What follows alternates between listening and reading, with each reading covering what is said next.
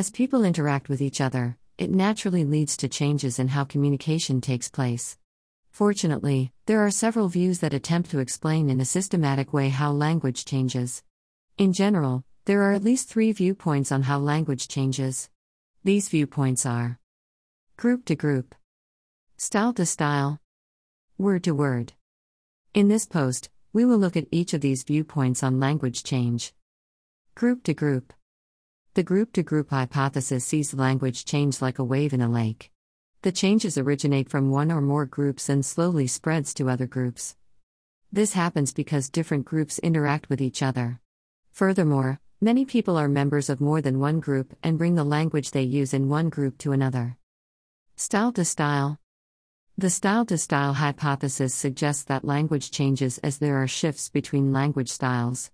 For example, from a formal way of speaking to a colloquial way of speaking and vice versa.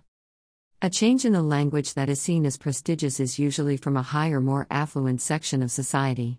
Of course, the opposite is also true, and unprestigious language change comes from the least fortunate. The style of a speaker also changes over time. The younger the person is, the more they use vernacular and slang in general. Word to word.